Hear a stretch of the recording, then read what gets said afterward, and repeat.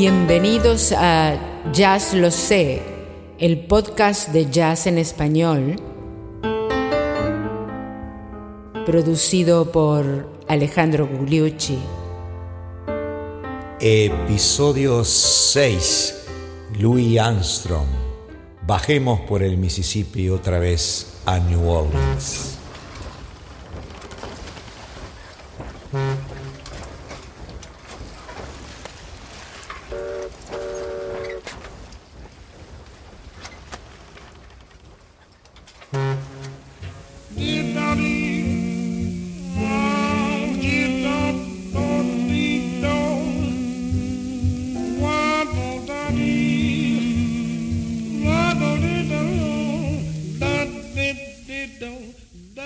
Y el solo de trompeta.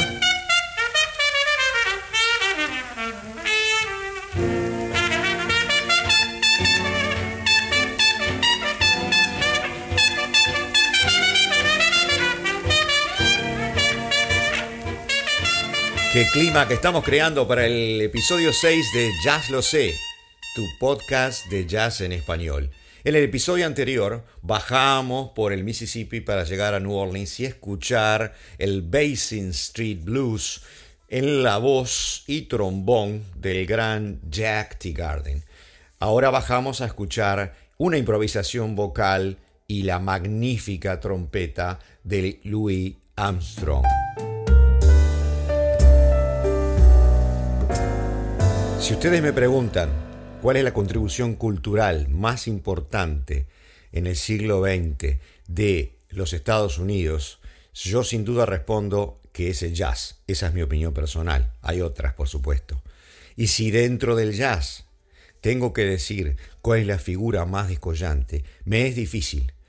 Pero diría, como muchos otros, que es Louis Armstrong.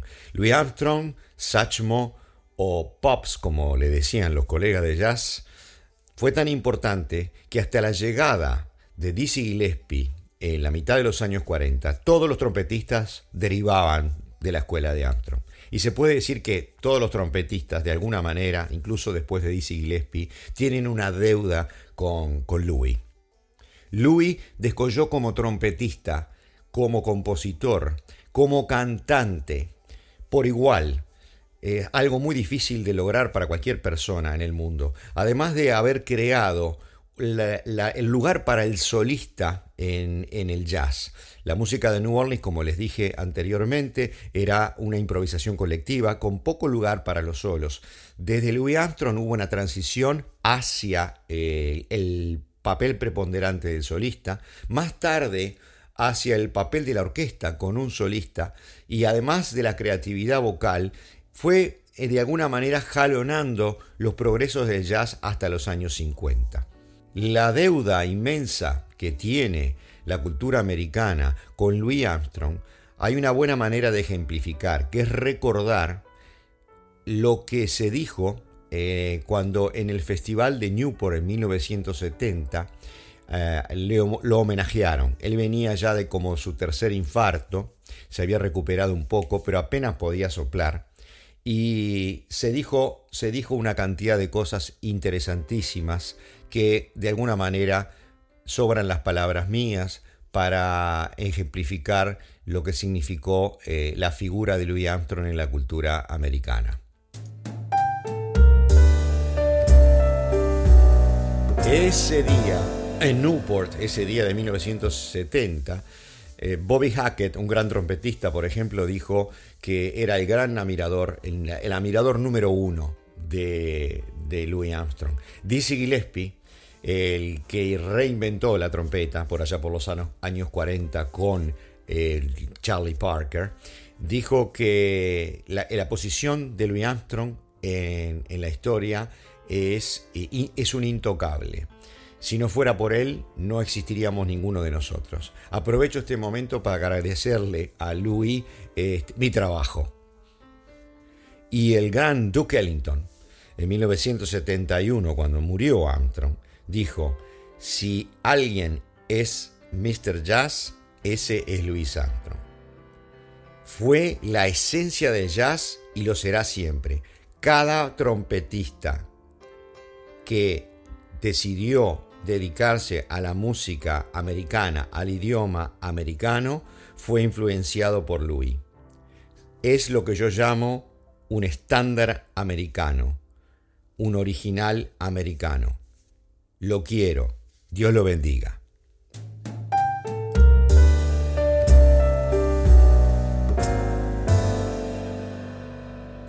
En estos episodios de Jazz Lo Sé, episodio 6, empezamos hoy con un poco de la historia de Louis Armstrong, con las innovaciones tanto a nivel de la trompeta como a nivel vocal. Vamos a contar algunas anécdotas y vamos a darles muchos ejemplos de su maestría. Para empezar, un ejemplo de su capacidad de improvisación que va más allá de repetir la melodía y adornarla, sino que básicamente es recrearla. Y un ejemplo que se me ocurre muy importante, que lo muestra claramente, es el 12th Street Rag. Primero les voy a pasar el 12th Street Rag por otra orquesta, para que vean más o menos que ya es jazz, pero luego les mostraré lo que hizo Louis Armstrong con el fraseo, con el uso liberal del tiempo y además su sonoridad en trompeta. Vayamos entonces al 12th Street Rag por una orquesta moderna recreando lo que era el Dixieland de la época.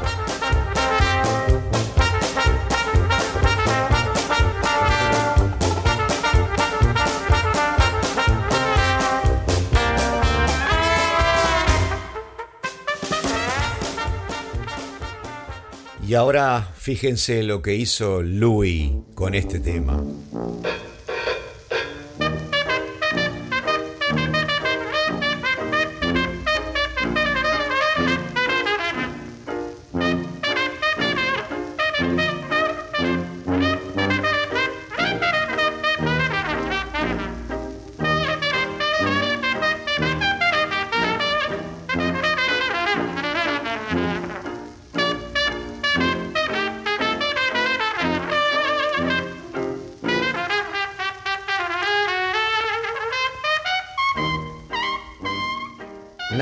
Nadie tocaba así. Es como que no dejó nada por inventar. No solo en el fraseo, sino en el uso del tiempo, como lo estira, como lo alarga, como lo acorta, la impecable entonación en su trompeta, las ideas y además reinvención de la melodía en muchos casos, como veremos un poquito más adelante.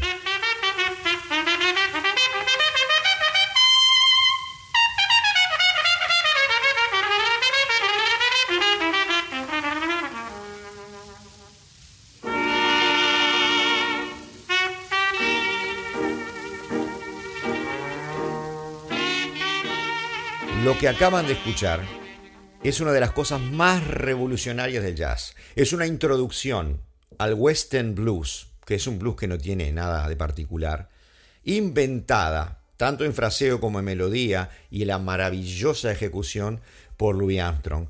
Y eso ha sido copiado por muchos otros, por supuesto. Dio un ejemplo, revolucionó todo lo que se escuchaba en ese momento. Es uno de los solos más citados de Louis Armstrong, junto con el Potato Head Blues, que lo vamos a escuchar un poquito más tarde.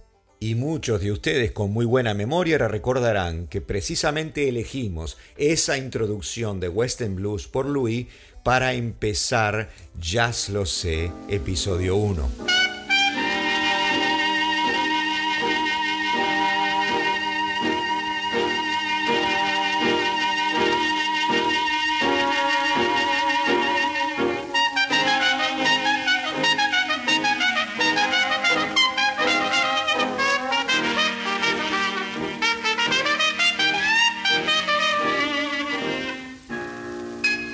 Maravilloso. La última parte del solo de trompeta final del Western Blues. Debe recordarse que estas son grabaciones que tienen casi 100 años. Fueron grabadas en el año 1925 en Chicago por el quinteto de Louis Armstrong, que lo formó específicamente para grabar, vamos a hablar un poco más adelante, el Hot Five. Pero antes de ello, vayamos a los comienzos. Acompáñeme a New Orleans para trazar un poco unas pinceladas sobre la vida de Louis Armstrong.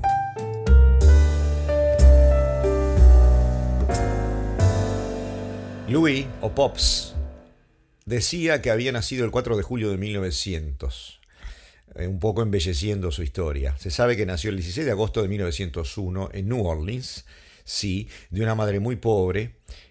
A los 16 años lo tuvo la madre, el padre desapareció, se lo pasaron a la abuela, que lo crió en parte por unos cuantos años, y luego pasó a vivir con los Karnowski, unos judíos de origen lituano, para los cuales él hacía todo tipo de trabajo y que de alguna manera se dieron cuenta que lo tenían que recoger. Y vivió con ellos muchos años, aprendió mucho de la discriminación que no solo le hacían a él como negro, sino que le hacían a los judíos. Se dice que toda su vida llevaba una estrella de David, una cadenita con el Sion o la estrella de David, en reconocimiento a los judíos que lo habían ayudado tanto, judíos blancos, ¿no? Que lo habían ayudado tanto en su juventud. Cuando estoy grabando esto, entre las fotos de los artistas de jazz que tengo en las paredes, me mira Louis Armstrong con su cadenita con la estrella de David. Se cuenta precisamente que Karnowski, al ver a Louis de niño tocando una especie de trompeta que había conseguido de juguete, le avanzó el dinero de los diferentes pequeños trabajos que le hacía para que se pudiera comprar o pagar la primera cuota de una trompeta en una casa de empeño. Como decíamos, había muchas cornetas, en realidad, en las casas de empeño después del desbande de las bandas militares a consecuencia del fin de la Guerra de Secesión. A los 11 años, Armstrong deja la escuela, se va a vivir con la madre que se había casado con otra persona, vivían en condiciones muy pobres, en el barrio Battlefield de New Orleans, que quiere decir precisamente campo de batalla. Y se cuenta que llegado el año nuevo, le robó al padrastro un revólver y tiró unas balas de salva en lugar de cañitas voladoras o de fuegos de artificio que no tenía. Según él, todo el mundo lo hacía. Claro, él tenía 11 años, ¿no?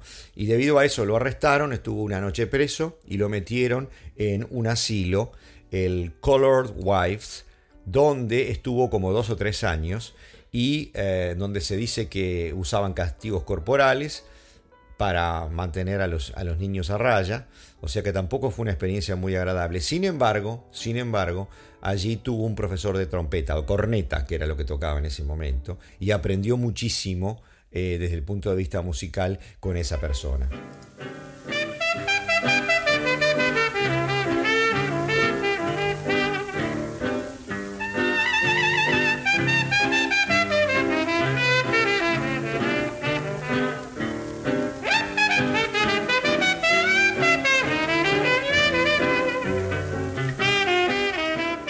Y vamos salpicando la narración histórica con otros ejemplos del estilo Louis Armstrong, grabaciones de los Hot Five del año 1925. Recordemos que hasta el año 22, como vamos a ver ahora, Armstrong no había grabado absolutamente nada. Este tema que escuchamos es una parte del solo del clásico Savoy Blues.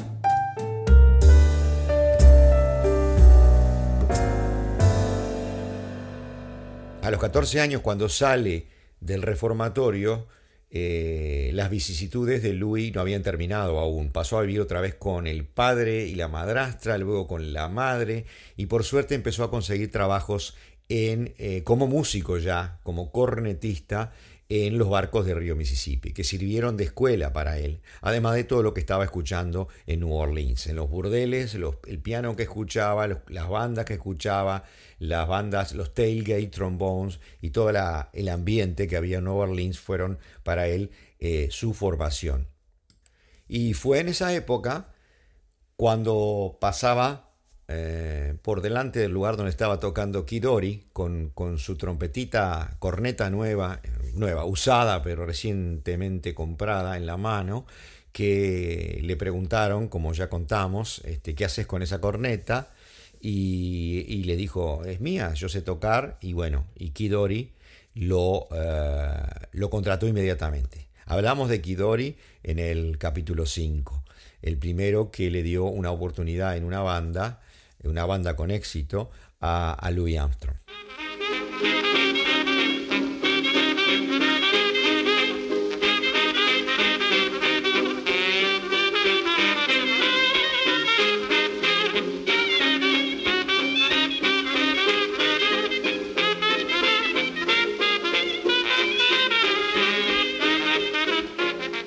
El clásico de New Orleans, Must Rat Ramble. Ya habíamos mostrado la versión de Kid Ory. Esta es la versión de Louis Armstrong con su Hot Five. Pero les estoy mostrando la parte de polifonía para que más o menos nos hagamos una idea de cómo sonaría la banda de Louis allá por los años 15 hasta el año 20. Durante todos esos años, Louis se fue perfeccionando tocando en la banda de Kid Ory y también en las bandas de los barcos de New Orleans, con lo cual aprendió muchísimo, no solo del oficio de trompetista, sino que ya se ponía a cantar, cosa que ya hacía en su niñez en los barrios de New Orleans y además en el reformatorio. Y llegada la Primera Guerra Mundial, se produce un quiebre, un cambio significativo en la historia del jazz, como ya les adelantamos en el episodio 2. Primera Guerra Mundial, 1914-1918, Estados Unidos primero neutral, pero siempre apoyando a Inglaterra con mercaderías. El puerto de New Orleans era muy importante para eso, porque baja todo por el delta del Mississippi. El distrito rojo no era muy bien visto, y cuando Estados Unidos realmente entra en la guerra, hacia el final, se cerró el distrito rojo de Storyville.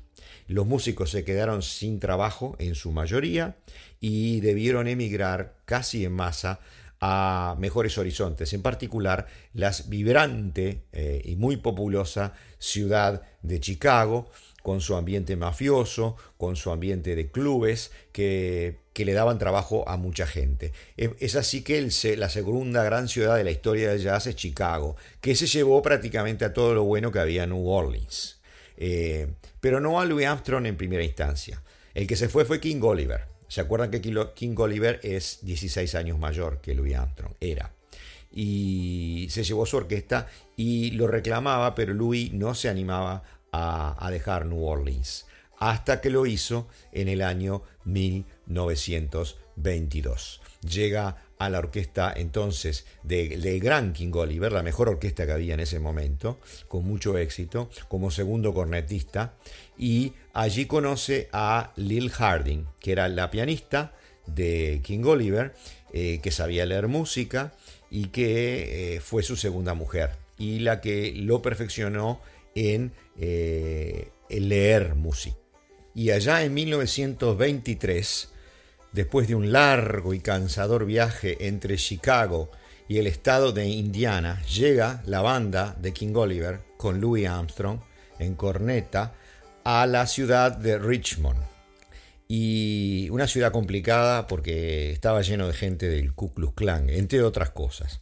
Al estudio Janet Records, un estudio pequeño, con calidad de grabación de mediocre a mala, pero es de ahí que viene la primera grabación de la orquesta de King Oliver y además la primera grabación conocida de Louis Armstrong. 1923 es el Deeper Mouth Blues, que es una composición del propio Louis.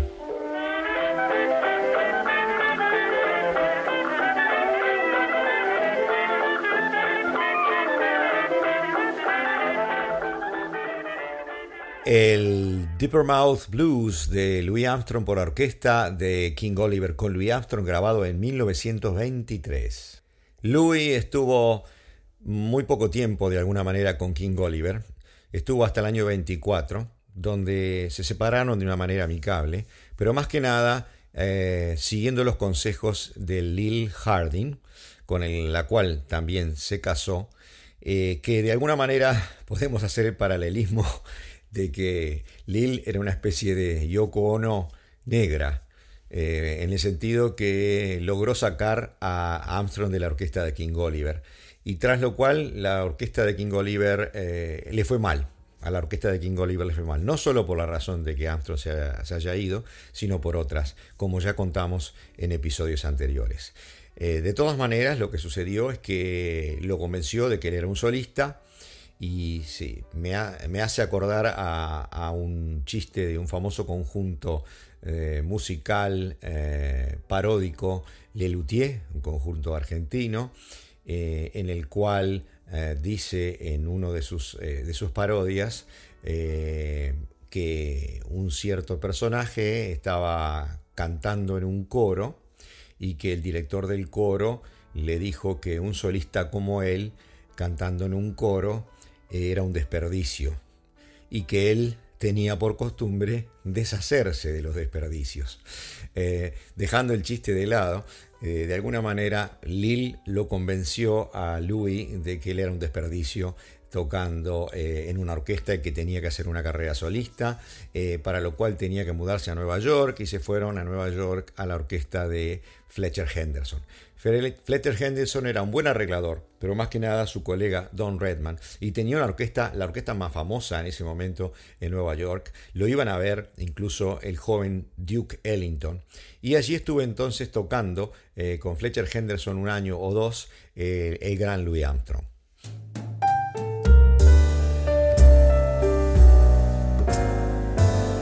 Luego de pasar por las dos grandes orquestas, o más bien tres, Kid Ory, luego en Chicago la orquesta de King Oliver y finalmente la de Fletcher Henderson, Lil lo convenció de hacer una carrera completamente solista. Ella era muy adicta al dinero, me parece, esta mujer, y lo proclamaba de alguna manera como el mejor trompetista del mundo, y lo impulsó a hacer grabaciones solistas. Fue en ese momento que Louis Armstrong, y prácticamente solamente para grabar, formó la banda de los Hot Five. ¿Quiénes eran los Hot Five? Eran nada menos que la mujer, Lil Armstrong, Lil Harding Armstrong, ya estaban casados, Kid Ory en trombón, ¿se acuerdan? Capítulo 5, Tailgate trombón, Johnny Dodds en clarinete, de la banda de Kid Ory, Johnny Sinclair en banjo, y él en la trompeta. Con esos Hot Five, y más adelante Hot Seven, donde agregó un par de músicos más, y hacia entre el 25 y el año 28, Louis Armstrong grabó una enciclopedia de lo que es la maestría en jazz. No solamente fraseo, sonoridad, improvisación, picardía, no solo a nivel instrumental, sino, como decíamos, a nivel vocal. Prácticamente inventó también el canto de jazz.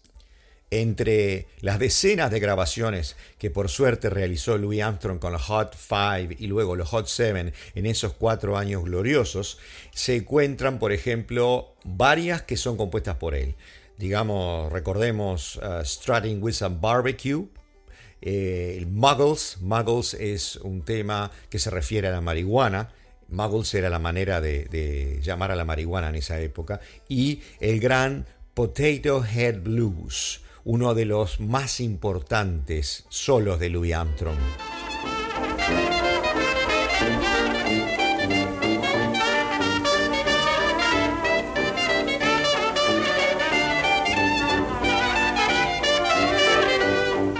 Las Hot Seven, Louis Armstrong, la clásica polifonía de la parte melódica, y vayamos al solo.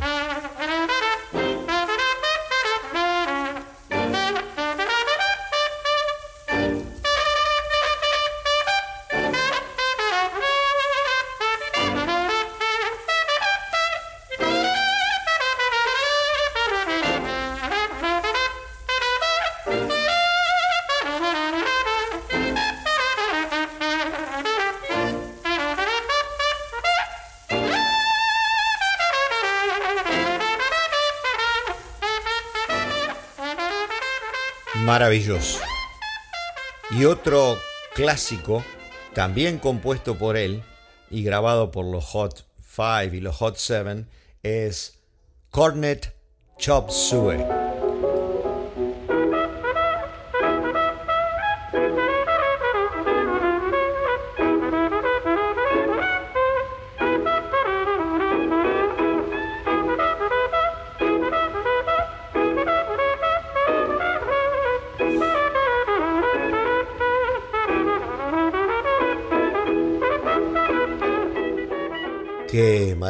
Qué maravilla, amigos. Lamentablemente llegamos al final del episodio 6 de Ya lo sé, dedicándonos a Louis Armstrong. Si me siguen en el episodio 7, continuamos con Louis Armstrong, que no solo inventó la trompeta, la armonía, sino que además inventó una forma de cantar impresionante. Y a eso nos vamos a dedicar en el episodio 7. Ya lo sé, es presentado y producido por Alejandro Gugliucci con locución de Teresita Menini y dedicado a Walter Venturino. Y por supuesto, agradecemos todas las consultas y preguntas que nos hacen a través del website. Recuerden que es Jazz Lo sé, todo junto, minúscula, sin acento, .libsyn, L-I, B larga o B labial, SYN.com. Allí podrán encontrar el link para suscribirse al website y además para mandarnos correos, para dirigirnos todas sus preguntas, todos sus comentarios, lo que deseen. Y los esperamos en el episodio 7 con más Satchmo, Louis Armstrong, y muchas gracias por seguirnos.